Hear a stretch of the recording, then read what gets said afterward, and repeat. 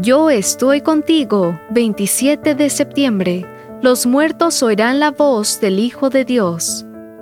Viene la hora, y ahora es, cuando los muertos oirán la voz del Hijo de Dios, y los que la oigan vivirán. Juan capítulo 5, versículo 25. El Valle de los Reyes en Egipto es una de las necrópolis más famosas del mundo.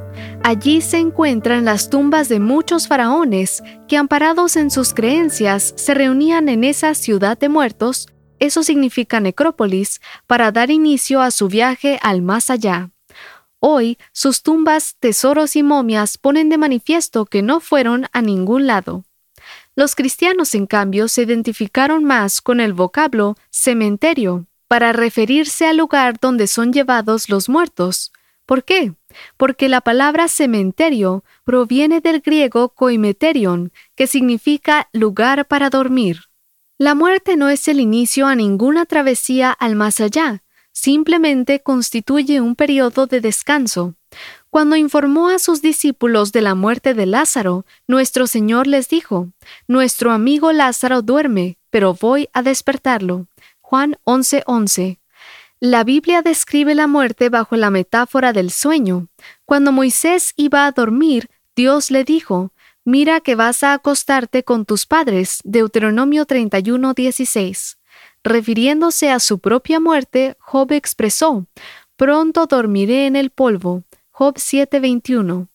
El salmista exclamó: «Mira, respóndeme, Jehová, Dios mío, alumbra mis ojos para que no duerma de muerte». Salmo 13:3. Daniel alude al momento cuando resucitarán muchos de los que duermen en el polvo de la tierra. Daniel 12:2. Como la vemos como un simple sueño, los cristianos no caemos desesperanzados ante la muerte.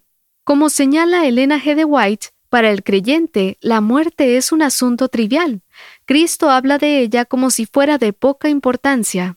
Para el cristiano, la muerte es tan solo un sueño, un momento de silencio y tinieblas. El deseado de todas las gentes, capítulo 82, página 745. Esta es la promesa de la Biblia para nosotros.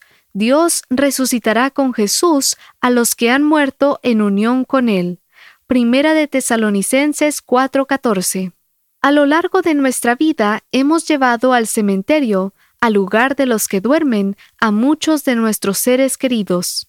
Y hemos llegado hasta ahí sabiendo que muy pronto ellos oirán la voz del Hijo de Dios, y los que la oigan vivirán. Oirán esa voz, ya sea que estén en una necrópolis o en un cementerio.